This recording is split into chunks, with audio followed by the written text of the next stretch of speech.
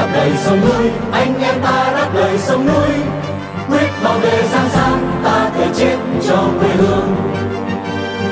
Cat hosts my radio. It's on every Monday and every Friday. Cat hosts my radio. Welcome to the show.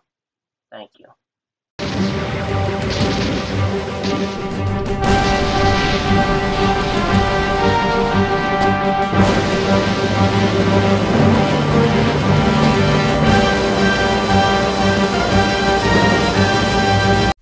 And welcome to this week's episode of Team Cat Home My Radio. Today, happy Friday. Hope you guys are having a great day. Hope you guys are staying safe. I hope you guys are not doing something crazy weekend, of course. And of course, it's gonna be I think it's gonna be raining in and off today. Hope you guys are staying warm. Hopefully you guys are eating something warm as well. And hope you guys are staying safe.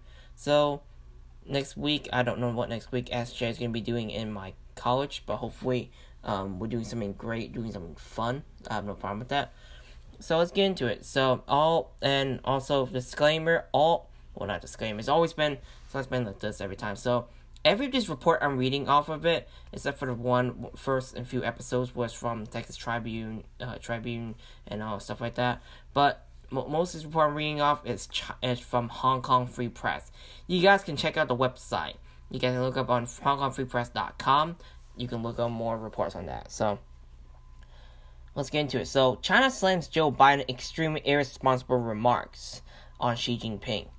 Beijing on Thursday condemned U.S. President Joe Biden's comment that Chinese leader Xi Jinping faced enormous problems, saying that remarks were extremely irresponsible.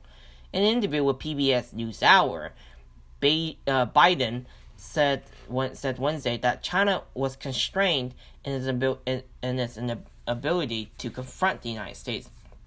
Biden needs to protect international trade, and that Xi himself is in an inevitable position. China hits back at the remarks Thursday.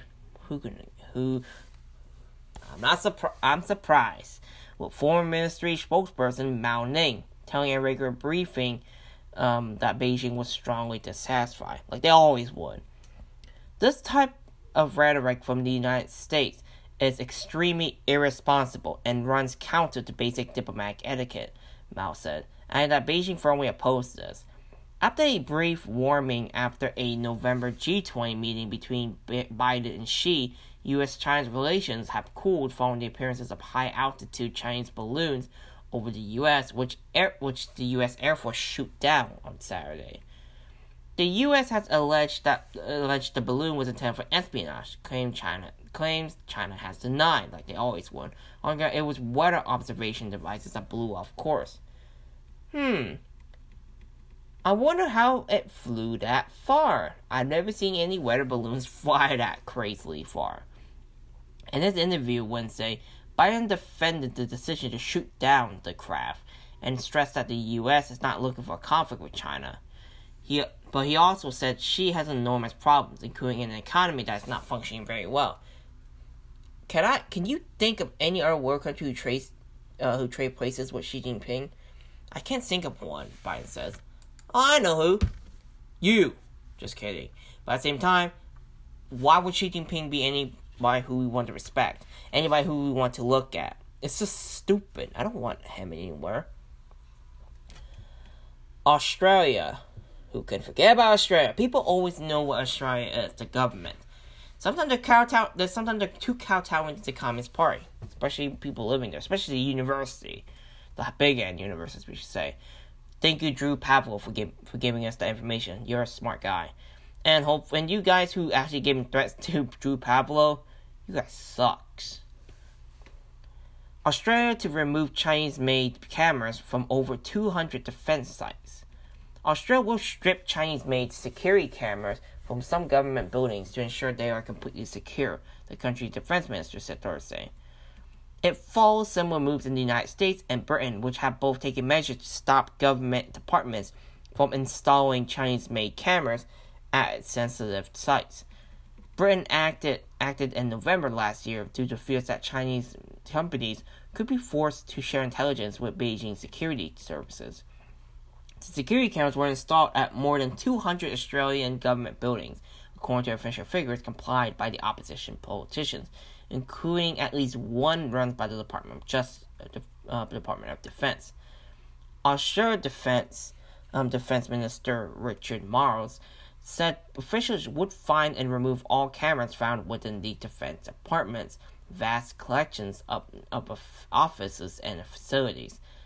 It's a significant thing that's been brought to our attention, and we're going to fix it, he told national broadcaster ABC. It's important that we go through this exercise and make sure that our facilities are completely secure. The government-funded National War Memorial, a sprawling 14 hectares, which is about 35 acres, complex in Canberra, also confirmed it would remove a small number of Chinese-made cameras out of the abundance of caution. The cameras were made by the companies Hikvision and Dahua, which have been blacklisted in the United States. The U.S. banned the importations of surveillance equipment made by Hikvision and Dahua in November last year because it posed an unacceptable risk to national security. In Britain, a group of 67 MPs and lords called for the government to ban Hikvision and Dahua in July last year, following reports their equipment had been used to spy on Uyghurs in Xinjiang. It was a Hikvision camera that caught former Health Secretary Matt Hancock kissing an aide in a violation of COVID rules in June 2021, leading to his resignation.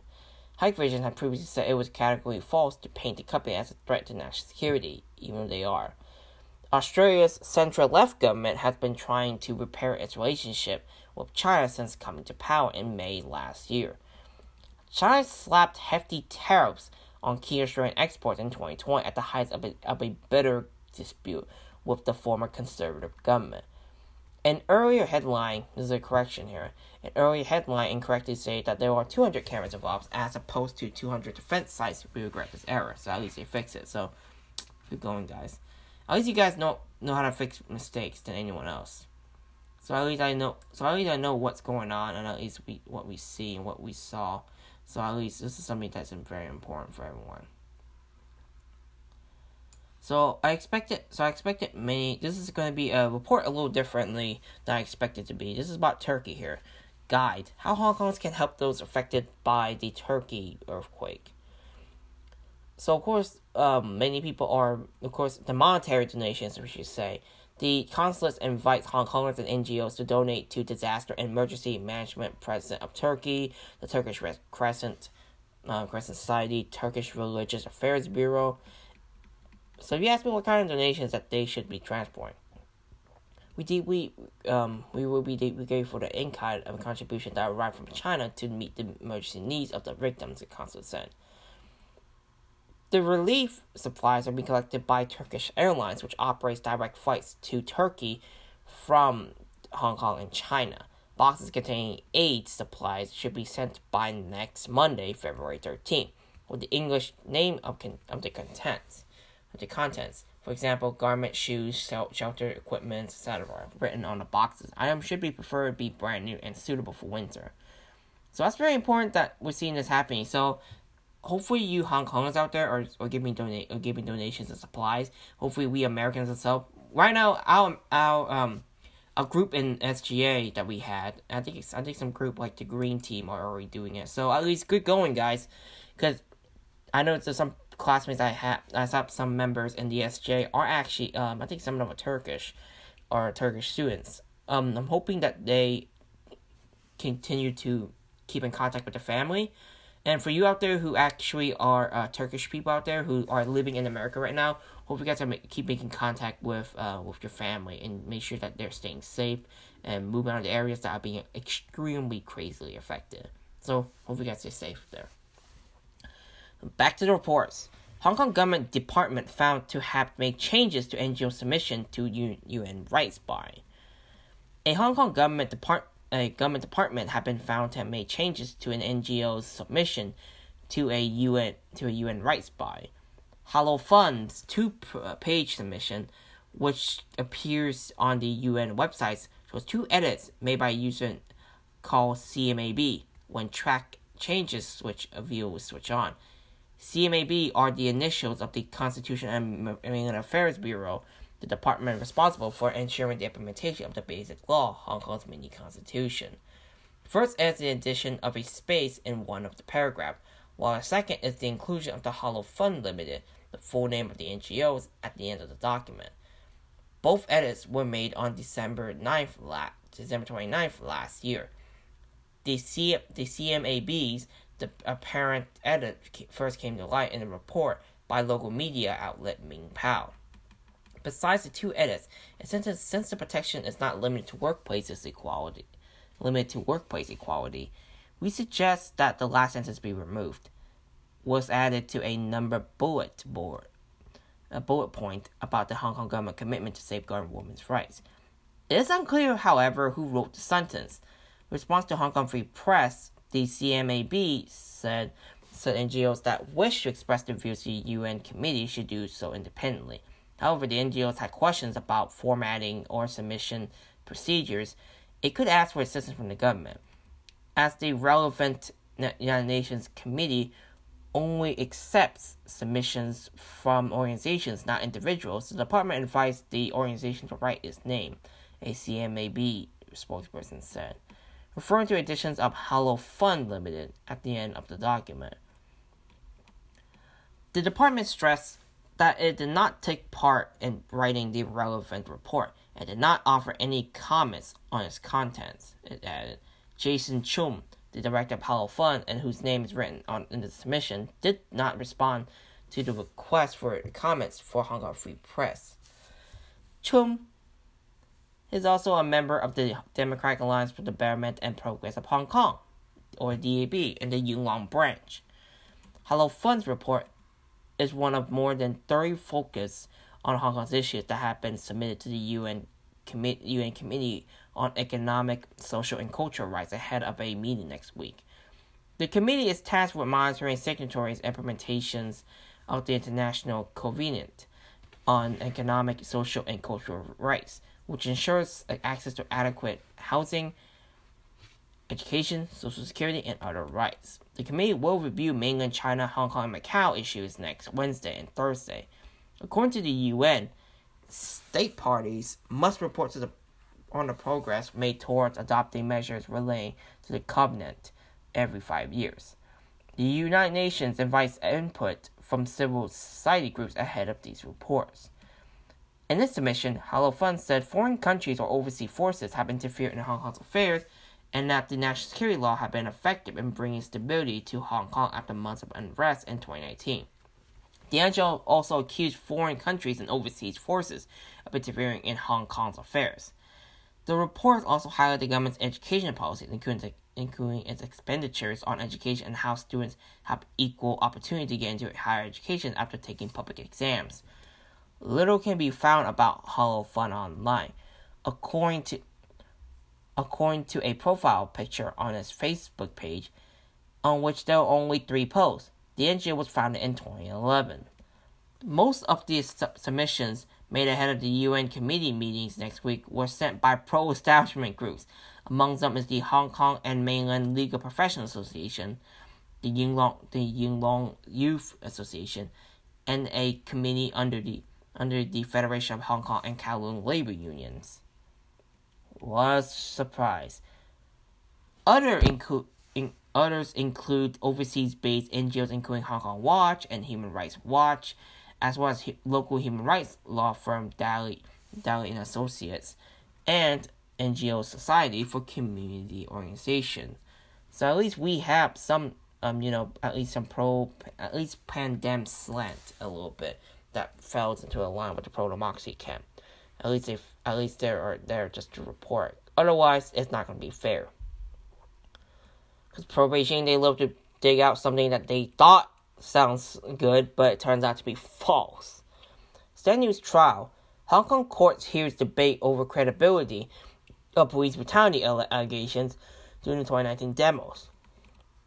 The lead prosecutor in the trial against the now defunct digital media outlet Stan News have questioned the credibility of police brutality accusations during the 2019 citing pro-Beijing media reports and police watchdog findings that are largely clear forces of misconduct.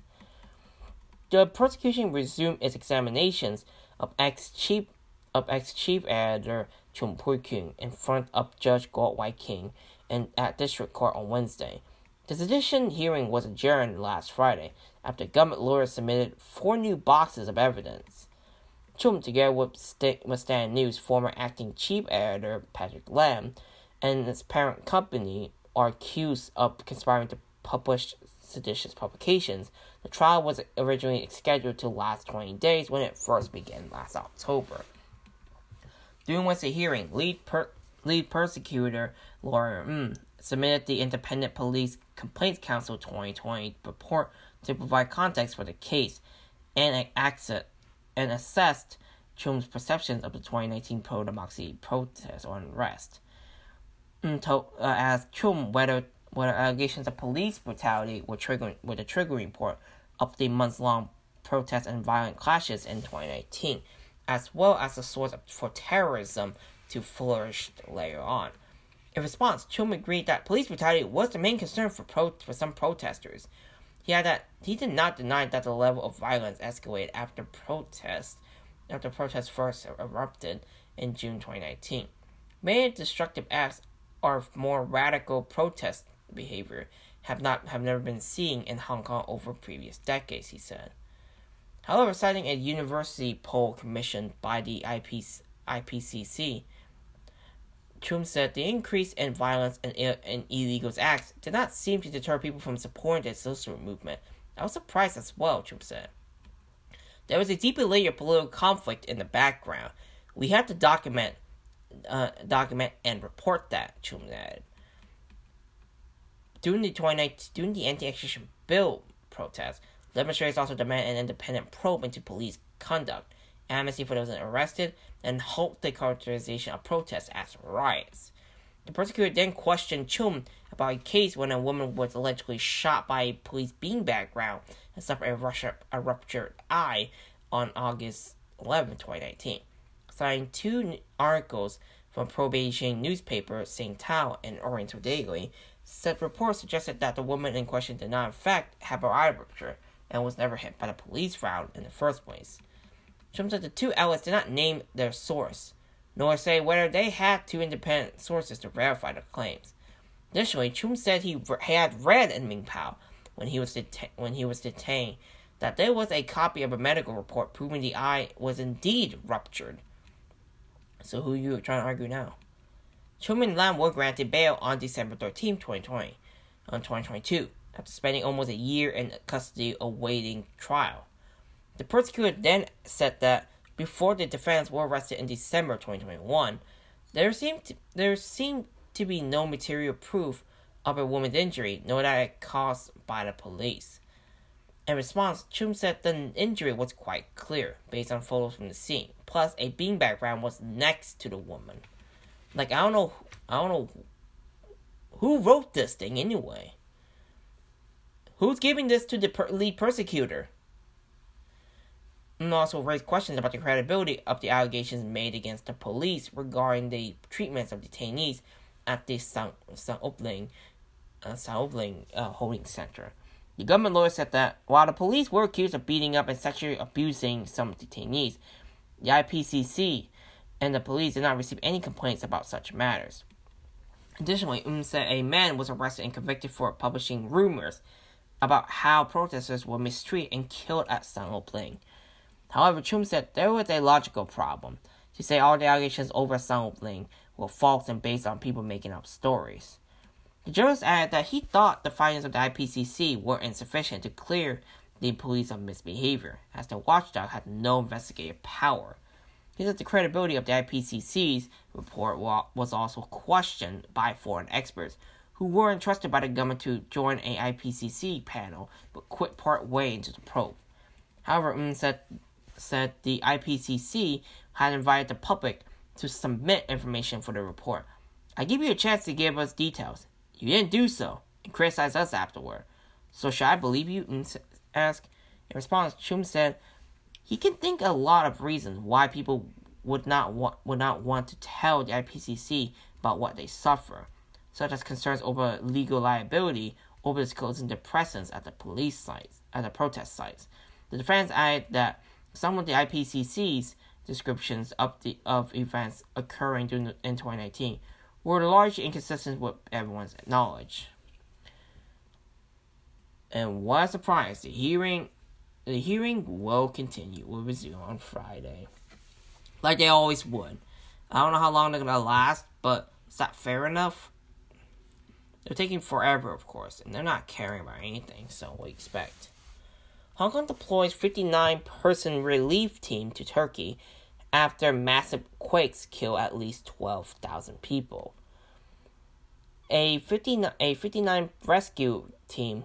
Hong Kong rescue team have left for Turkey after the country and neighboring Syria was struck by 2 massive earthquakes that have left 12,000 people dead.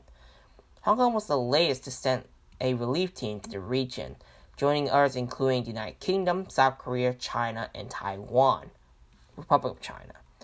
The southern part of Turkey and parts of neighboring Syria was hit by a 7.8 magnitude quake on Monday, followed by a 7.7 magnitude quake about 9 hours later. That's even worse. Can you believe that? The Hong Kong team was led by Yu Min Young, Deputy Chief Fire Officer, and comprises 49 members of the Fire Services Department Urban Search and Rescue Team, and 2 rescue dogs. The officers from the city's Security Bureau, Immigration Department, and the Department of Health were also dispatched on Wednesday night. Acting Chief Executive Eric Chan and Secretary for Security Chris Tong saw the team off at the Hong Kong International Airport. I think this department is very meaningful, said Chan. It can also show mutual aid, not only in the country, but also for the people of our countries. We will help when there is need. Peyami Kayonchu, Consul General of Turkey to Hong Kong and Macau, said at the airport that they were very grateful. Of course you should. At least every country is helping you through the situation. The Consul General said that his country had urged other states and the international community to send assistance after Turkey was hit by one of the strongest earthquake in our history. I'd like to thank here the government of Hong Kong Special Administrative Region that they very fast, promptly, and positively replied to our request, said Kong. At least I'm happy that we have more countries are paying more attention to this. Because if not, I don't know who will. Everyone should pay attention to this. Because this is the most important thing that this is ever happening. And this is something that we have to actually watch out for. So we're going to focus on the aspect of the court of the 47, Hong Kong 47. Court warns against harassment ahead of witness testimony in Democrats' national security trial. A Hong Kong judge has warned against any harassment of persecution witnesses in the city's largest national security trial involving 47 advocates. The warning came ahead of the testimony set to begin next week. Anyone who harasses or interferes with witnesses at the landmark conspiracy to commit subversion case will be liable for criminal contempt of court, High Court Judge Andrew Chan said on Thursday. They'll be also removed from the court building. Chan gave his warning on behalf of a panel of three designated judges on day 4 of the closely watched trial of 16 Democrats, who denied the charge that is punishable up to life imprisonment under the Beijing enacted national security law. Among the defense are former lawmakers, ex-district councilors, a former journalist, and other activists.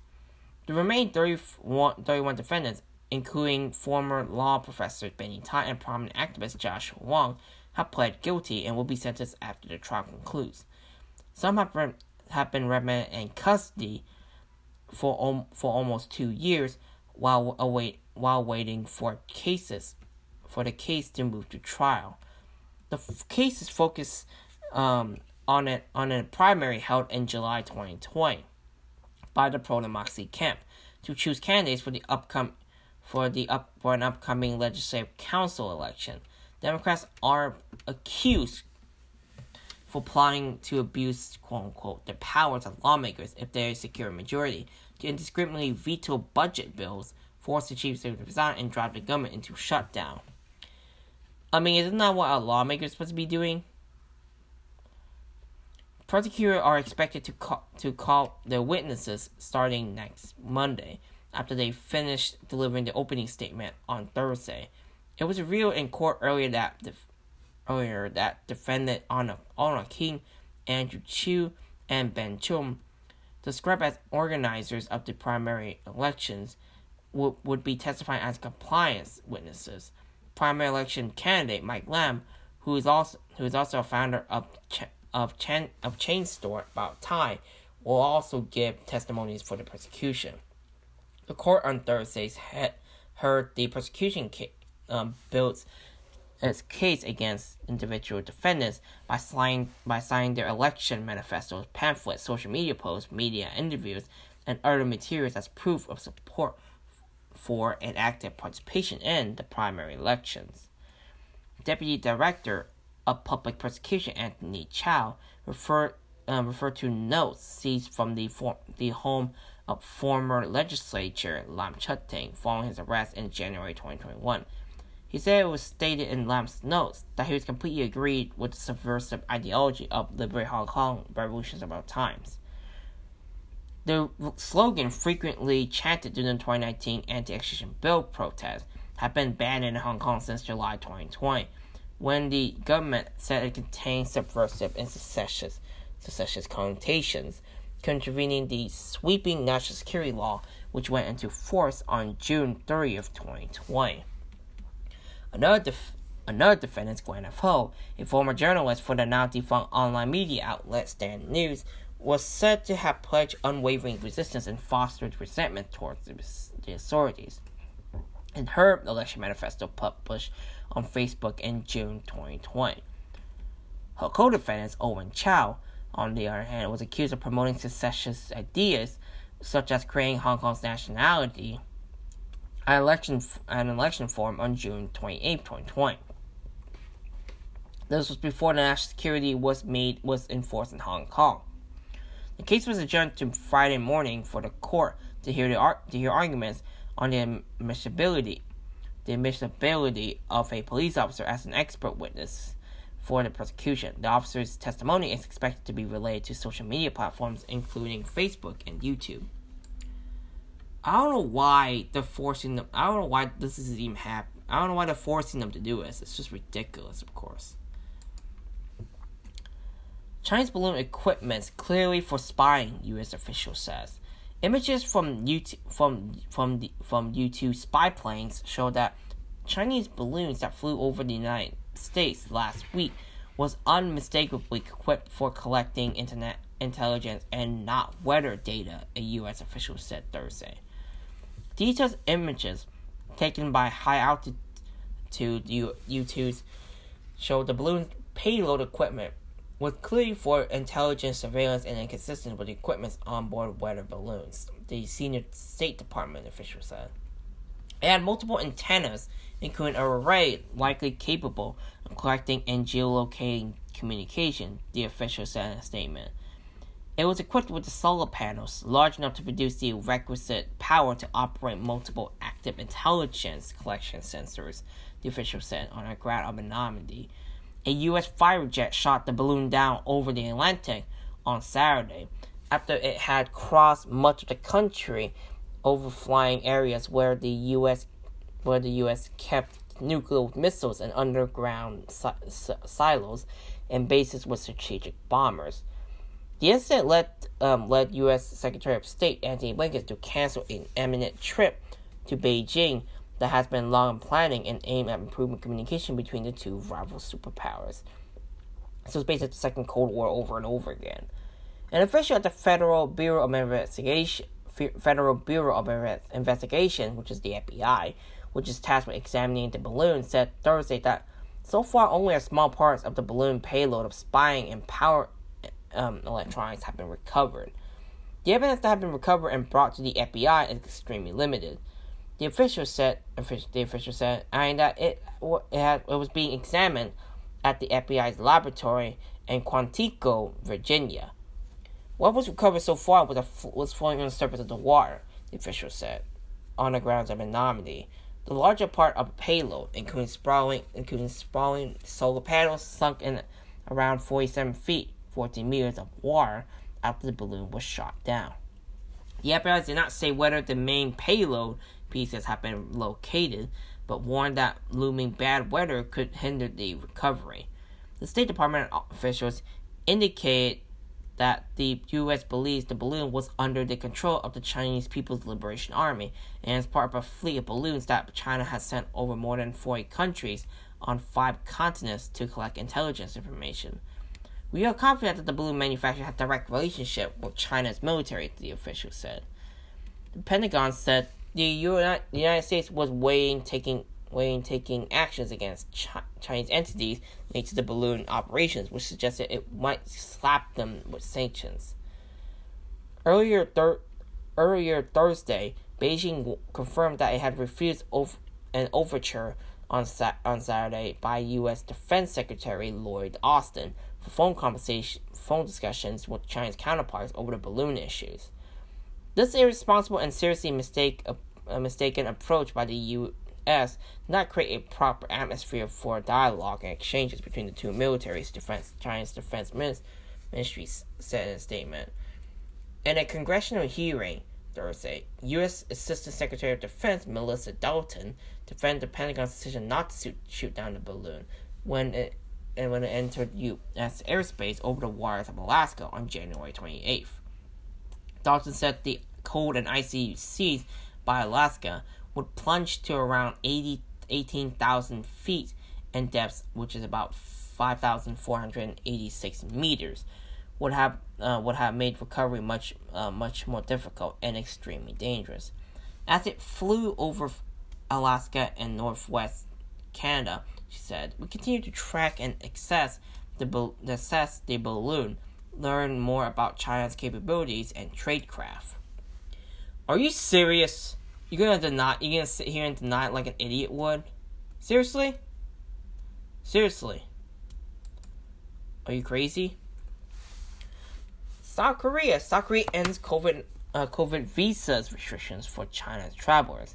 South Korea said Friday it would resume issuing short-term visas to travelers from China, ending a COVID-linked restrictions that sparked a furious response and its tit-for-tat measures from Beijing.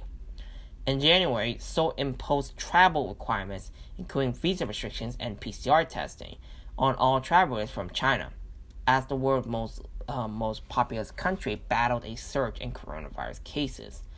But South Korea said the rate of passengers from China testing positive on arrival has dropped to 1.4% last week, down from 20% when the curve was first introduced. As a result, Seoul will remove short-term visa restrictions on China and resume issuing them starting from February 11th, which is just tomorrow, at least from my calendar. The country's disease control center said in a statement. Whoa, I slammed my phone. The drop reflects the current situation in China, it said, where there have been no signs of new coronavirus spread or mutations after the Lunar New Year holiday. Days after Seoul stopped granting the visas in January, Beijing pushed back by calling the measures discriminatory and suspending these issuance of short-term visas for South Koreans. On Friday, Beijing welcomed the development and said it would actively consider proactively resuming the issuance of short-term visas for South Koreans visiting China, a foreign ministry spokeswoman said. South Korea said other restrictions, including testing requirements, would remain in place. Travelers from China must provide a negative test for departure and undergo a PCR test within the first day of arrival. Those testing positive are required to be quarantined for a week. South Korea had removed pre-flight and on-flight testing requirements for travelers from all other countries last year. Seoul recently dropped rules requiring people to wear masks in most indoor spaces, ending one of the country's last major pandemic restrictions as COVID-19 cases dwindle. So of course, I don't know how much I can trust the South Korean, but God bless them, of course. The only thing I'm hoping for is hopefully the Communist Party does not screw it up for them. Because when it screw up, then it means it's their problem now. Once it's their problems, we can't handle them. Because they won't tell us. As a government entities, and they don't care about us. They're governments. They're communist authoritarian regime, okay? They're not gonna tell you the truth. Even if they did, they won't let you know. So of course they don't care. It's like they're basically saying, we are telling you the truth though. And in the actuality, you don't tell the truth because we don't trust you no more. Why we don't trust no more, may ask? Well, because they're communist regimes. How many times they lie? A lot, actually. The governments that they can lie anything, they can just lie under their breath, and then after they can just think they're not gonna admit any of their crimes or admit any of their faults, if she say. And what will happen around now? What would happen around the Democrats? Or what happened when someone got arrested for graffitiing the word freedom? Would that be illegal, or would that be something else? Or would that happen still to this day? Because we're still protesting silently. But at the same time, we had to at least continue to speak up nonetheless. Well, we'll explain more after the break. Welcome back. Man arrested for allegedly graffitiing 130 instances of freedom across Hong Kong. A man has been arrested for criminal damage over more than 130 instances of graffiti involving the Chinese characters for the word freedom. The police said officers detained a 39-year-old man, surnamed Chan, on Wall Estates and Shating on Tuesday after extensive intelligence analysis and thorough investigation. He is suspected of tagging structures and public facilities, including buildings, shops, fuse box, and bridges across Hong Kong Island, Kowloon, and the new territories between January and February. The clothes he was wearing and the tools used at the time of the incident were found in his Shating home and a unit at an industrial building in Kwai Chung, police said. The criminal damage is punishable up to 10 years in jail. According to local media outlets, the graffiti involved the tagging the word freedom in Chinese, the fuse box at the intersection of Lai Chi Kok Road and popular streets in Sham Shui Po were among the location where it was found, in the media report. Nearby, there was a fuse box, each covered by 2 sheets and an A4 size paper. It is not known if they conceived the graffiti in questions. Of course, we don't know what it is, so we're not gonna, dwell into that kind of stuff anyway. Because we know that I don't know if they covered it up. I don't know if they were trying to do anything like that. So, hopefully I don't know what happened to the guy, so don't ask me about it.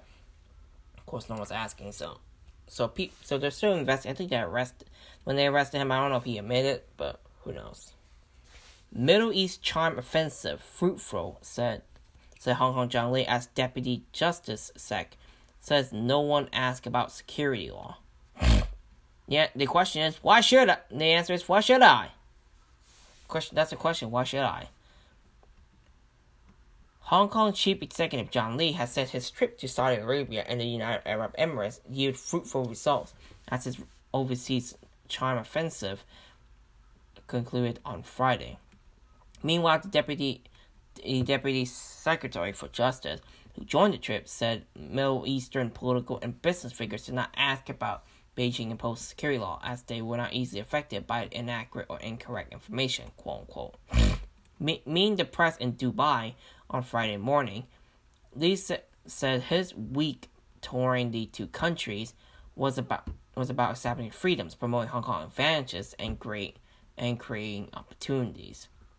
Li said that the officials from Hong Kong and the 2 countries have signed 13 memoranda of understanding and letters of intent, detailing cooperations on information technology, which is IT, business, professional services, logistics, and other areas. Hong Kong's government and the Saudi Arabian government had agreed to start out negotiations about protection promotion of investments agreement, So this is a very good result between the two governments, Lee said. If successful, Saudi Arabia will become the 23rd foreign economy to enact such investments agreement with Hong Kong.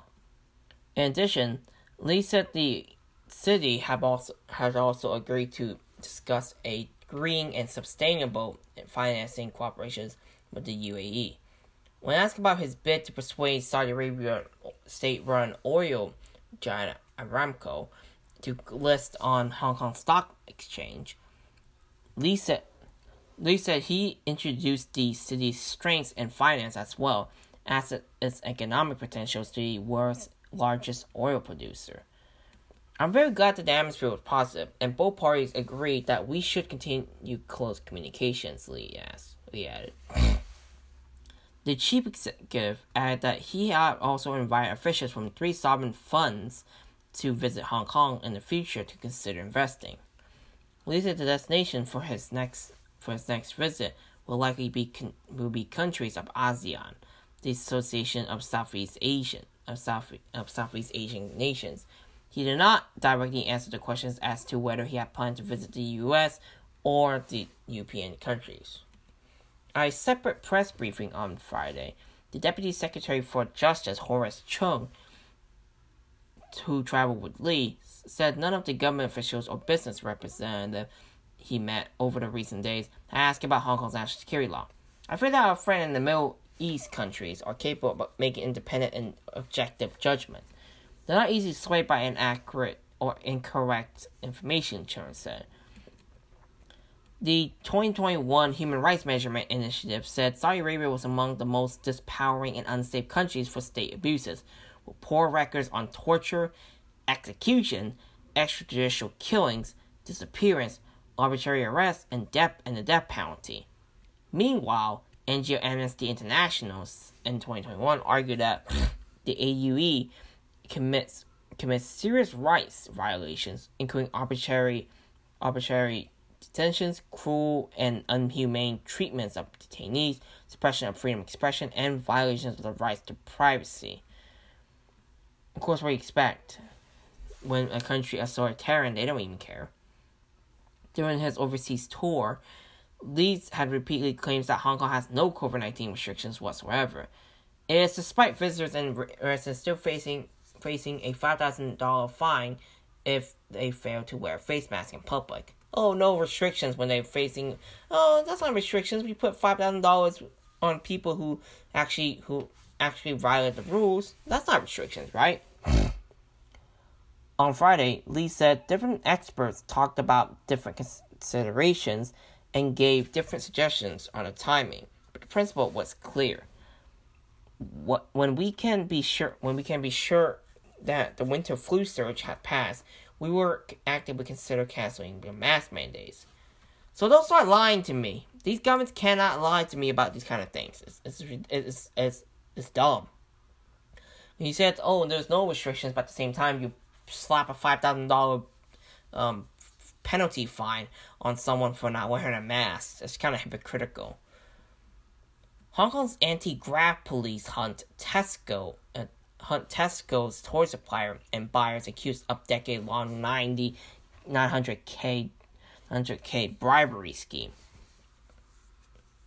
The court had issued arrest warrants for two buying managers and a toy supplier who were wanted by the Hong Kong anti-graft body for allegedly accepting and offering bribes totaling over $900,000. $900,000, which is over $7 million in Hong Kong. So George Convex, 46, I might butcher his name so bad. Ladislav Gauds, 43 years old, were buying managers for the supermarket chain Tesco in the UK and local subsidiaries. They are wanted by the Independent Commission Against Corruption for one count of conspiracy for an agent to accept advantages, with alleged offenses taking place between June 2010 and January 2020. Why does it take so long for these guys to even know about this kind of thing anyway? Probably because it's not a focus back then. In 2011, Kovacs and Gatos allegedly convinced sourcing manager Pang Chungking to elicit rebates from Chen Jingchun, operator of Henwen Toy Industrial Co-Limited, Henwen. 57 years old Chen faces 3 charges relating to bribery, while Gatos is accused of corrupt dealings that began in mid-2021. The ICAC says that Kovacs and Gatos conspired with sourcing managers Pang to receive illegal rebates totaling over $708,000, which is over $5.5 million in Hong Kong, from Chen. Meanwhile, Chen allegedly conspired with Kovacs, Gatos, and Pang to offer illegal rebates to the trio. Whilst Chen is accused of offering 2 loans totaling $200,000, about $1.56 million in Hong Kong, to Pang. In all, toy orders worth over $26 million, over 200, which is US, but $205 million in Hong Kong were placed with Henwen between 2021 and 2018. Pang was jailed for 3 years in July 2021 after pleading guilty. Chen, Kovacs, and Gatos, meanwhile, are thought to be outside Hong Kong. Tesco and its subsidiaries are cooperating in the case. We'll see how it goes if they're going to be persecuted on this kind of case anyway. Let's see. Okay, there you go. 2 Hong Kong men jailed for 5 years under the national security law for its conspiracy to incite subversion. The 2 Hong Kong members of the self-proclaimed revolutionary group, Return Valiant, have been jailed for 5 years for its conspiracy to incite subversion after a judge ruled that their offenses under the national security law were a serious nature. Choi Wing-ki, 21 years old, and Chris Chan Yao-ching, 26 years old, appeared in front of a designated national security judge, Goh Wai King, at the district court on Thursday for sentencing. Cho was given an extra 3 months for there you go. For having 2 retractable batons at his home,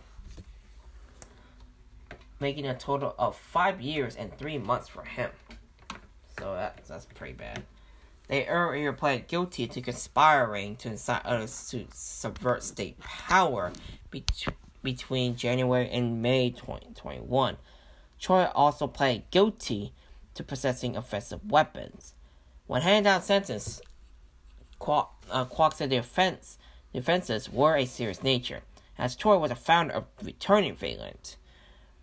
Kwok said the only responsible interference was that the group advocacy of bloodshed revolutions without a bottom line came from Choi himself.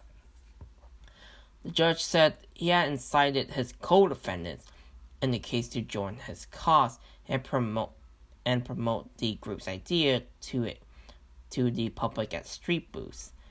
Kwok said the founder also acted as a group spokesperson, doing media interviews and hosted a press conference. In addition, Choi has control over the group's 2 Instagram accounts and 1 Facebook page, which Kwok said could spread the belief to an unlimited amount of people.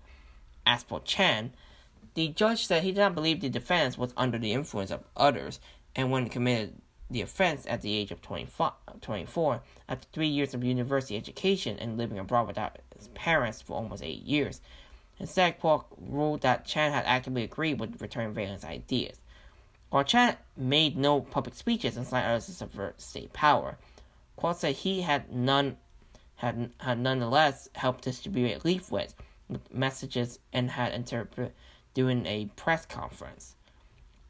It was very clear that he attempted to promote their beliefs towards an international audience, which constitutes a serious offense, Kwok said.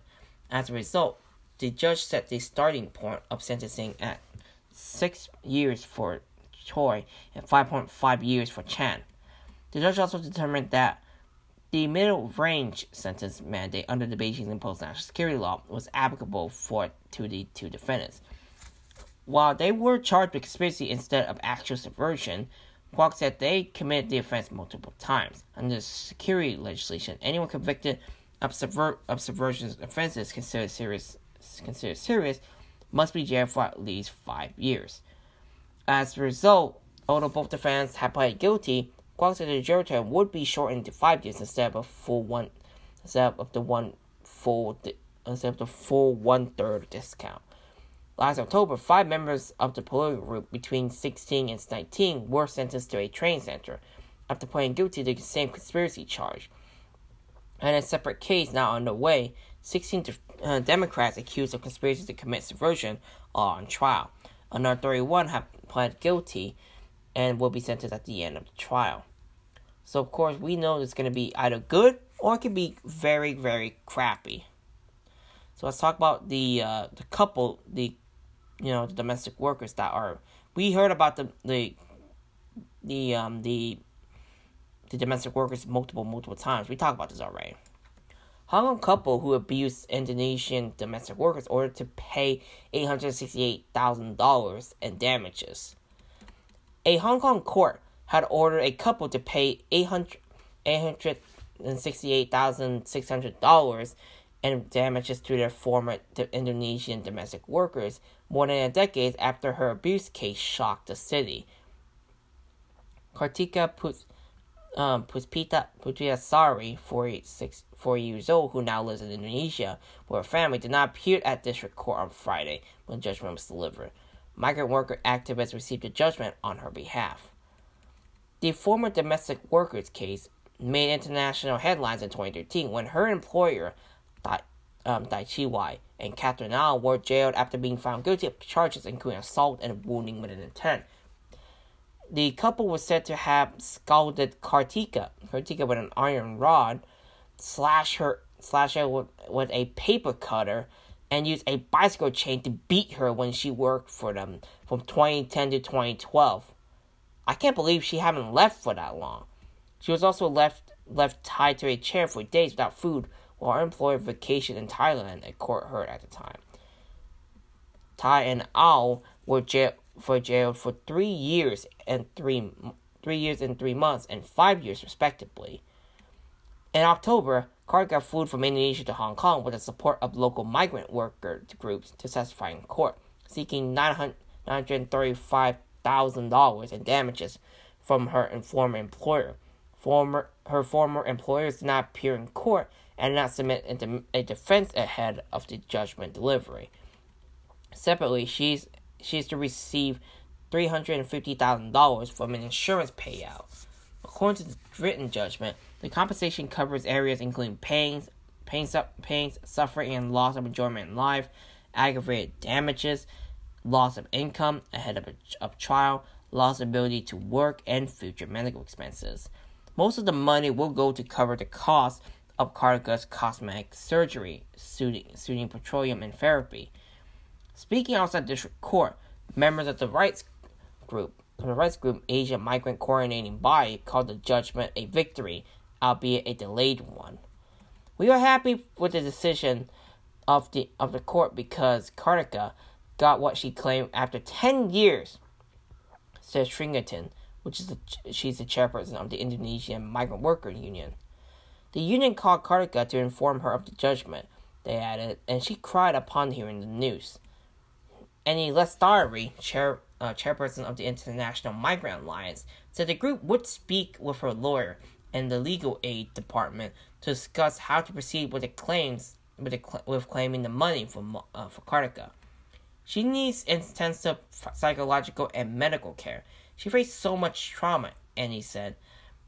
We wanted Kartika to recover, and we need the money for her to do that. Friday's judgment was slated to be delivered in December, but was delayed 3 times, and AMCB said they did not know the reason for the postponement. Kartika's torture had drawn comparison with the high-profile case of Arwina. I can't pronounce the last name, we're just going to call her Arwina. I apologize for that.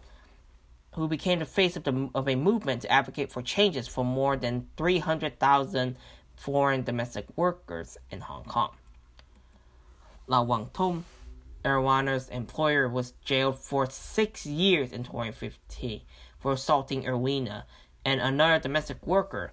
She was ordered to pay $809,430 as compensations for Irwina's injuries, but did not make the repayment as a court approves her bankruptcy claims in 2021. And truth is, she deserved it. The employer, not the victims, deserve to get a bankruptcy. Because why would you do that in the first place? Who asked you? I don't want that to happen to her. She just came into work, not came in to get beaten.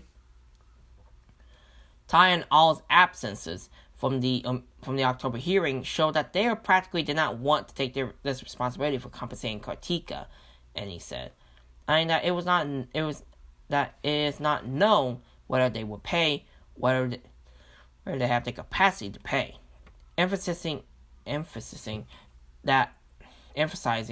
it took 10 years from Kartika fleeing her employer's home to learning that she would be compensated for her trauma. The activist added that the government should sped up such legal process. If more employers would take advantage to boost more domestic workers because they know to fight for justice. It's very difficult in Hong Kong, and he said. Hong Kong is home to around 340,000 migrant domestic workers. Most of them are from Indonesia and the Philippines.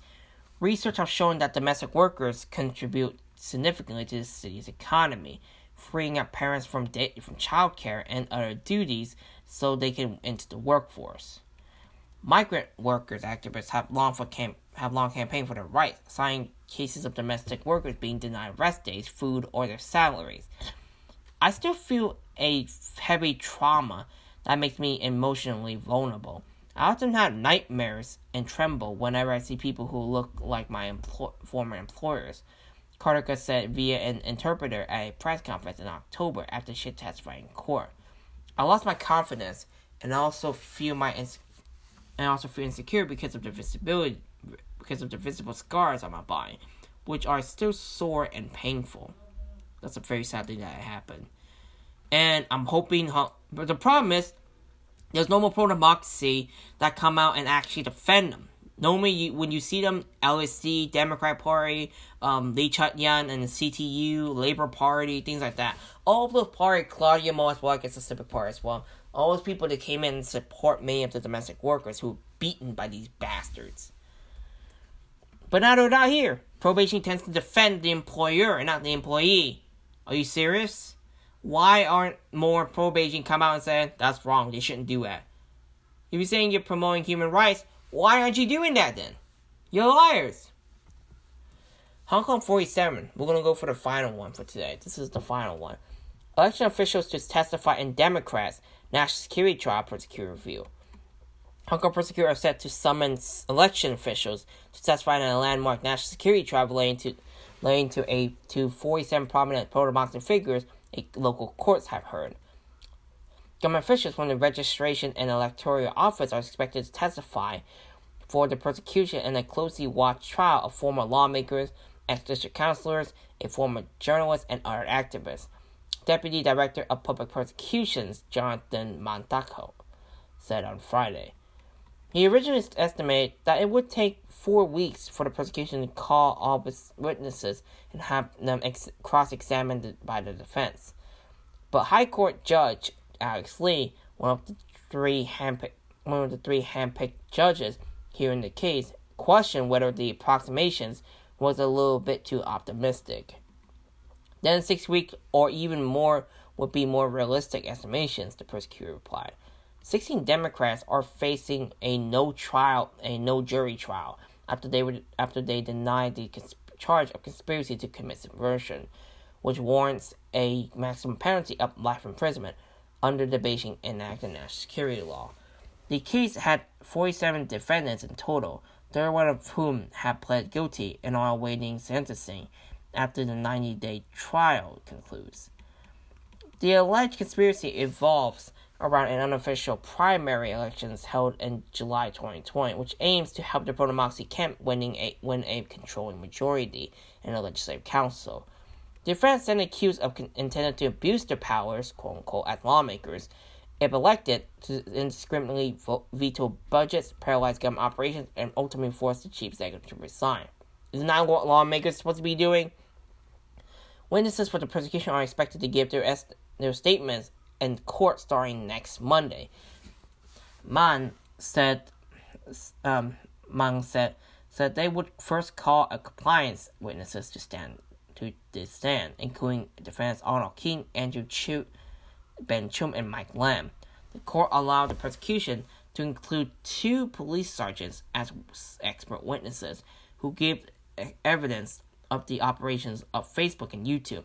Another witness would be called by the prosecutor to testify on a coordination meeting held and attended by some defendants. The approval was granted after Barrister Trevor Beal argued that the defense had received written statements from the expert witnesses late, which caused an irredeemable prejudice to his client Gwen F. Ho, a former reporter for now defunct online news outlet Stand News. Prosecutor Mang rebutted by saying those expert witnesses would not be called until mid-April, which would give the defense sufficient time to prepare. Judge Alex Lee asked the defense to take firm information from their clients on whether they would like to challenge the authenticity and admissibility of social media contents attributed to them. Any dispute should be raised next Monday, he said. If that issue needed to be decided, it would have a serious impact on the future conduct of the trial, Lee said, adding that he and judges Andrew Chan and Johnny Chan would need to canvass options, including splitting the case into separate groups of defendants. The high-profile trial begins on Monday, almost 2 years after the defendants were first brought to court in March 2021. Only 13 of the 47 defendants are currently on bail and are subjected to a list of restrictions, including curfews, being barred from giving media interviews and contacting foreign politicians or government officials. The court on Friday approved applications of the defense for curfew to be waived during a lengthy trial. The judges also lift the requirements for the defendants on bail to report to the police during the week. The trial will resume next Monday. How long they be in here anyway? That's what I want to know. How long they be stuck in there? I don't know if they're going to be stuck in there forever. I don't know if they're being stuck there for the rest of their life. That's not going to be great if that happens. So I'm hoping that they will be free and hopefully that they will gain their freedom soon. So that'll be great if they gain their freedom so that way they don't have to, live under a hell of communism. And thank you for tuning in, guys. If you guys enjoy this podcast, make sure you tune in every Monday and Friday for my podcast.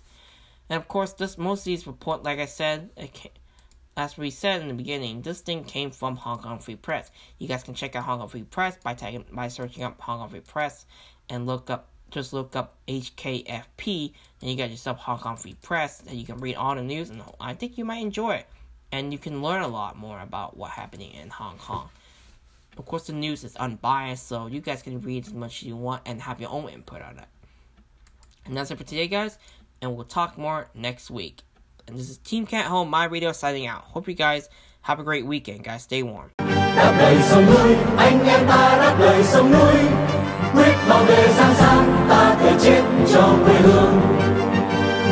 Cat Host My Radio. It's on every Monday and every Friday. Cat Host My Radio. Welcome to the show. Thank you.